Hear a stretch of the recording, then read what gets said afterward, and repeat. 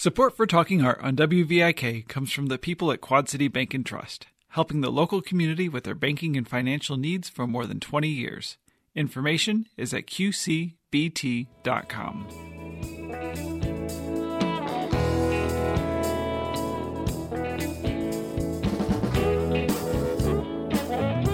This is Carolyn Martin, and I'm talking art today with Alma Gall, a feature writer for the Quad City Times about the late sculptor Beverly Pepper.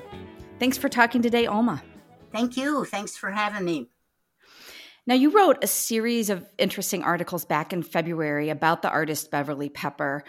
And since summer weather's finally arrived and the museums are reopening, I thought this would be a good time to talk about her work and where people can view them. Her monumental-sized sculptures are located in some of the most important art museums in the world, but we have some of her artwork right here.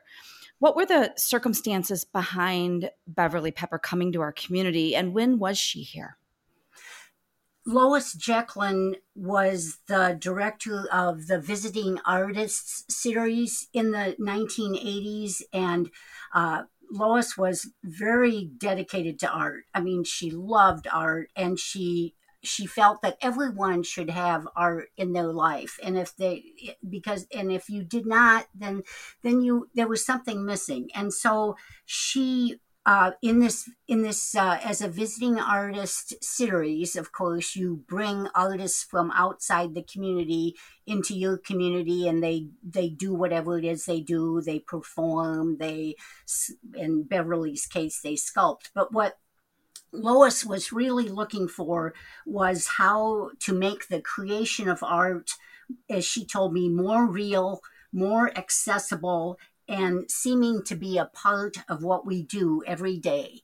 And so she started looking through long lists of artists' names and what they did. And Beverly Pepper stood out to her. And she thought, wow, that would be great to get her in our community. So Lois is pretty gutsy woman. She wrote Beverly a letter. And through a set of circumstances, Beverly answered the letter. And then Lois was like, okay, I've got Beverly. Now, at this point, she had not talked to any foundry. She had not talked to Deere, but she had a pretty good idea that she could get what she wanted. And so then she made those contacts, and then it went from there. But basically, it was Lois Jecklin as director of visiting artists who had the idea that Beverly could come here and make art with people in the community.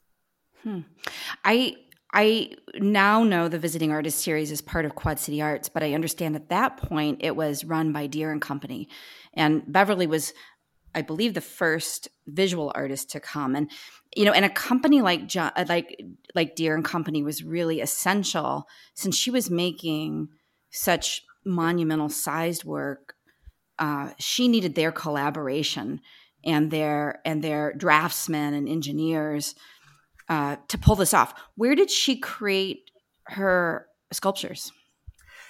Well, first, I just want to say Visiting Artists was a self-standing project. It had really nothing to do with Deere and Company, but they were going to help with the project. And so the John Deere Foundry in Silvis, which is not any longer a foundry, not any longer associated with Deere, but that is where they made the sculptures. And in the beginning, Lois just had the idea that they would make one. I mean, she wasn't looking at a whole bunch of sculptures. She thought, we do one, involve people, that would be great. But it really kind of snowballed once people started talking about it. And Lois told me that by the time Beverly left, they had made like 20 sculptures. Now, I don't know that they were all not that huge size. She made tabletop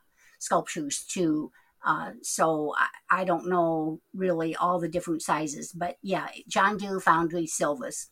How many sculptures remain here in the Quad Cities, and where are they located? So we know of at least 4, and located in different places. The biggest one, Trapezium, is what Beverly called it.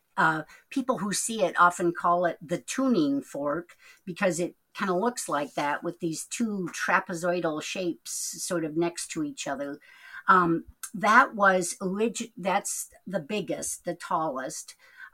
That was originally installed in front of what was the Davenport Art Gallery on 12th Street in Davenport, 12th and Division. And then somewhere around 2001, when the Putnam was building its IMAX theater, they needed the space where that sculpture was to be their new drive-through for a different entrance. So then it was talked about moving it. And also at that time, going on at the same time, the art gallery people were already thinking of moving to a new location, which has now become the Figge Art Museum. And so they really wanted a new place for this sculpture. And Dee Bremer, who was at that time, she's very interested in art, is now serves with the Figge group, but she was the public works director, and she said, well, let's put it at the public works department. There's a big space for it, a big lawn, and this large kind of sculpture really needs a big space so that is where it is. That's where it remains today. So people can see it by driving up Brady Street and turning right on 46th Street in Davenport, and just keep driving and eventually look to your left at Public Works. And as they say, you can't miss it because it's a great big sculpture. So that's one of them. You really can't miss it. I drove by the other day, and eventually, when 46th Street is extended, I'm sure they will extend it probably over to Eastern Avenue at some point. People will see it more often. Right now, there isn't that temptation to drive down that portion of the street because it dead ends. But it's a very nice park-like setting, and you need a big space for a sculpture of that size. Yes, that's right. And whenever somebody says to Dee Bremer, why don't we put it somewhere where more people can see it? That is exactly what she says. I mean, some more people will see it eventually. And plus moving it would be a big expense, do something else with that money, buy another piece of art and leave Trapezium where it is. So that's the biggest one. Then the second biggest one would be, it's titled Spirit of Place. The people who helped make it at the John Deere Foundry, it was originally displayed outside of the foundry, and they called it the Wedge because, again, that's kind of what it looks like. There's a wedge. And again, when the foundry operations closed down, Deere wanted it to go to a good place. And so it was donated, and I can't remember now if it was donated to the city of Moline or to the entity that runs what is now TaxSlayer Center, but it was donated to and put on the grounds of what was originally opened as the Mark of the Quad Cities in 1993, and also significantly on the land where John Deere's first manufacturing plant was in the Quad Cities, in Moline. And the company donated the land for that civic center, and then they donated this sculpture to go on the land as a celebratory thing for the opening. Mm-hmm. And how perfect that, since the John Deere foundry workers made it, that it's now located on the exact spot where John Deere had his first factory. And it's also a beautiful setting. It's close by the river. It's kind of partway between the TaxSlayer Center and the hotel, the Radisson Hotel, that's right next door. And it's worth walking around. There's a nice plaque there that talks about Beverly Pepper when she created it. It is wedge shaped, but there's this conical base, and then there's a connecting portion with an open circle, and then your eye kind of naturally moves upwards towards the wedge, which extends towards the sky. And one characteristic of her her work is that it's, even though it's massive, it's large, it's made of these heavy materials, it appears light. And that one certainly does. And those are the two largest. There are several smaller ones. Where are they located? Well, and then another one, and I did not go look at this for the article because I kind of ran out of time. And Carolyn, you may be better to talk about this, but a piece titled "Pythias Presence" is in the Figge Art Museum, and I believe it's at the top of some stairs. But if you went to the Figge and looked at it, maybe you can better say where people can find that one. Well, the Figge is just reopening this week. Yeah, On June 9th. It's just under 10 feet tall, I believe, and I think it's now in the second floor orientation space. It's been moved to an exhibit that's celebrating the centennial of women having the right to vote, which is really a beautiful way of honoring a leading female sculptor. Yes. But it's a little bit more delicate looking.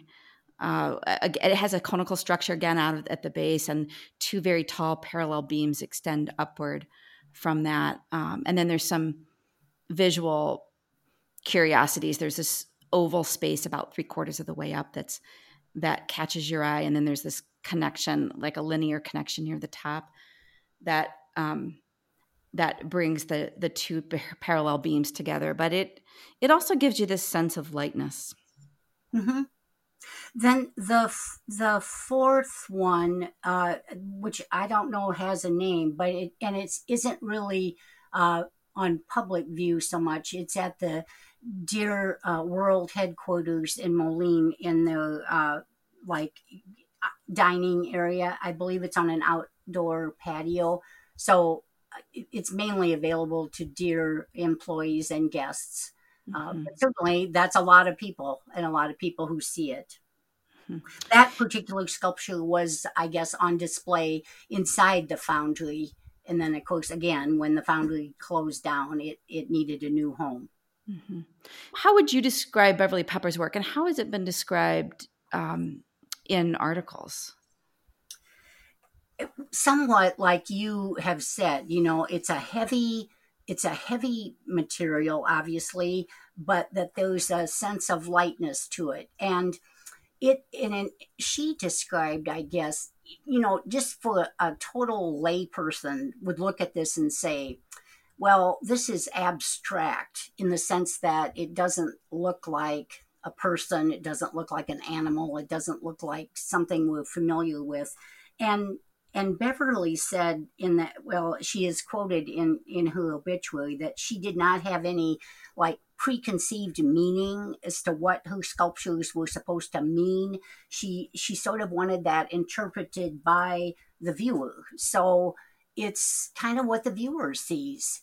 Mm-hmm. And the other thing about, I guess, her sculptures is that they almost look kind of like totems, and they sit and they soar up into the sky, and look at them that way.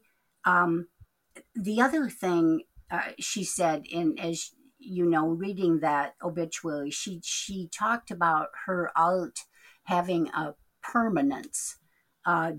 She said, I like it to have a permanence defying the violent world of alienation and threat. And I thought, that is not something actually I would see in that myself. But yes, the idea, because some art, is very ephemeral. It's just meant for the moment. It comes and it goes. But this is something permanent. And I think human beings are a lot of times looking for permanence. And then there is the sense of her, the use of her materials. It said that she is one of the first to work with that Core 10 steel that develops that patina that resembles rust, which interestingly is exactly what the Deer World headquarters is clad with, that same. So she was using that in sculpture, what the company used for its building, which some might call a piece of sculpture as well. It is sculptural. It's a gorgeous piece of architecture. We're Mm-hmm. so lucky to have it here. Mm-hmm. Yeah, I had read too that that the pieces that she created here, at least the wedge that's or the Spirit of Place is really what it's called, was the first sculpture made of ductile iron. So she Mm-hmm. really was very creative and somewhat ingenious in terms of her use of materials. And because of all those things you mentioned, her sculpture really is beloved. It's all over the world. She lived in Italy for decades, and there are many pieces there, but within the US at the Metropolitan Museum of Art, in New York City at the Brooklyn Museum, Museum of Fine Arts in Boston, many other places. For your newspaper articles, you spoke with Orrin Rockhold, who's a retired pattern maker from the John Deere Foundry, and he worked with Beverly Pepper during her residency program here. What did he say about the process of making these massive sculptures? It was a challenge, and I believe he was up to it, as were his coworkers. I mean, they had it was. I'm sure they. I'm not sure what they thought when this first got started. You know, who they are. You know, making machines and equipment, and this woman artist comes in, and they're told that they can spend their time making sculptures. That would have been a switch, I would say. But anyway, there was a lot of challenges because, well, one was the size. Now I am not, these sculptures were cast, and that is a process that always sort of befuddles me. I try to understand it and I kind of fail. But one thing I do know, if when they ladle in this mold, they ladle in molten iron. Well, it was so big that they had to have numerous ladles, not just one, but two or three. And they also had to, because of some of the sizes of the works, they had to make them so that they would come apart, so that they could move them. And then they had to go back together, in such a way that they didn't look like they had ever come apart, like they were one massive thing. So, yes, there were those, though, and just how to do it. I mean, I think they really enjoyed the challenge of it, and took pride in it. And but the size and the being able to take it apart are the two things that I remember him talking to me about. Mm-hmm. It's really extraordinary to think about industry taking a break, devoting an entire foundry to making art. And I just can't see that happening now because of the financial constraints. But what a beautiful story, really, that did happen here in 1981. Yes, I thought that too. I was like, wow, they turned over their whole factory to this. And exactly, I thought, wow, would this happen today? I mean, it is sort of, when you read it, you think, well, did this really happen? It seems so amazing. But yes, it did. And yes, you're right, it is. One of the things, I suppose, that makes those, another thing that makes those sculptures so one of a kind, I mean, because of where they were made, and that this might not be a thing that happens today. Mm-hmm. After the numerous pieces were completed, there was an exhibit of Pepper's work at the Davenport Art Gallery, which sounded like quite a community celebration, especially for the foundry workers who helped make them. Yes. They 10 of the sculptures that were smaller, that would fit in a building, 10 of them, and they were called the Moline markers, and they were displayed. Yes, and there was a big a grand opening of the exhibit. And Lois told me after later that here was her quote that she said to me. She said she would never forget the expression of immense pride on the face of a woman employee, yes, who looked at the work and said, well, we did it. And Lois said that makes it all worthwhile, that she wanted, people to be involved in art, not just look at it, but actually see how it could be part of their own lives, not just someone else's life, someone who is a quote artist, but that Right. everyone can do that. Yes, that's the essence of community art, is empowering people to believe that they too can create it. And be that kind of inspiration. And that was what Lois was about all her life, to bring art to people. And she said, like, if you've never had ice cream, you don't know that you miss it, but then once you do, boy, you want more of that. And that's what she tried to instill in people, to make their lives more rich and full, and not just all drudge and work and everyday stuff.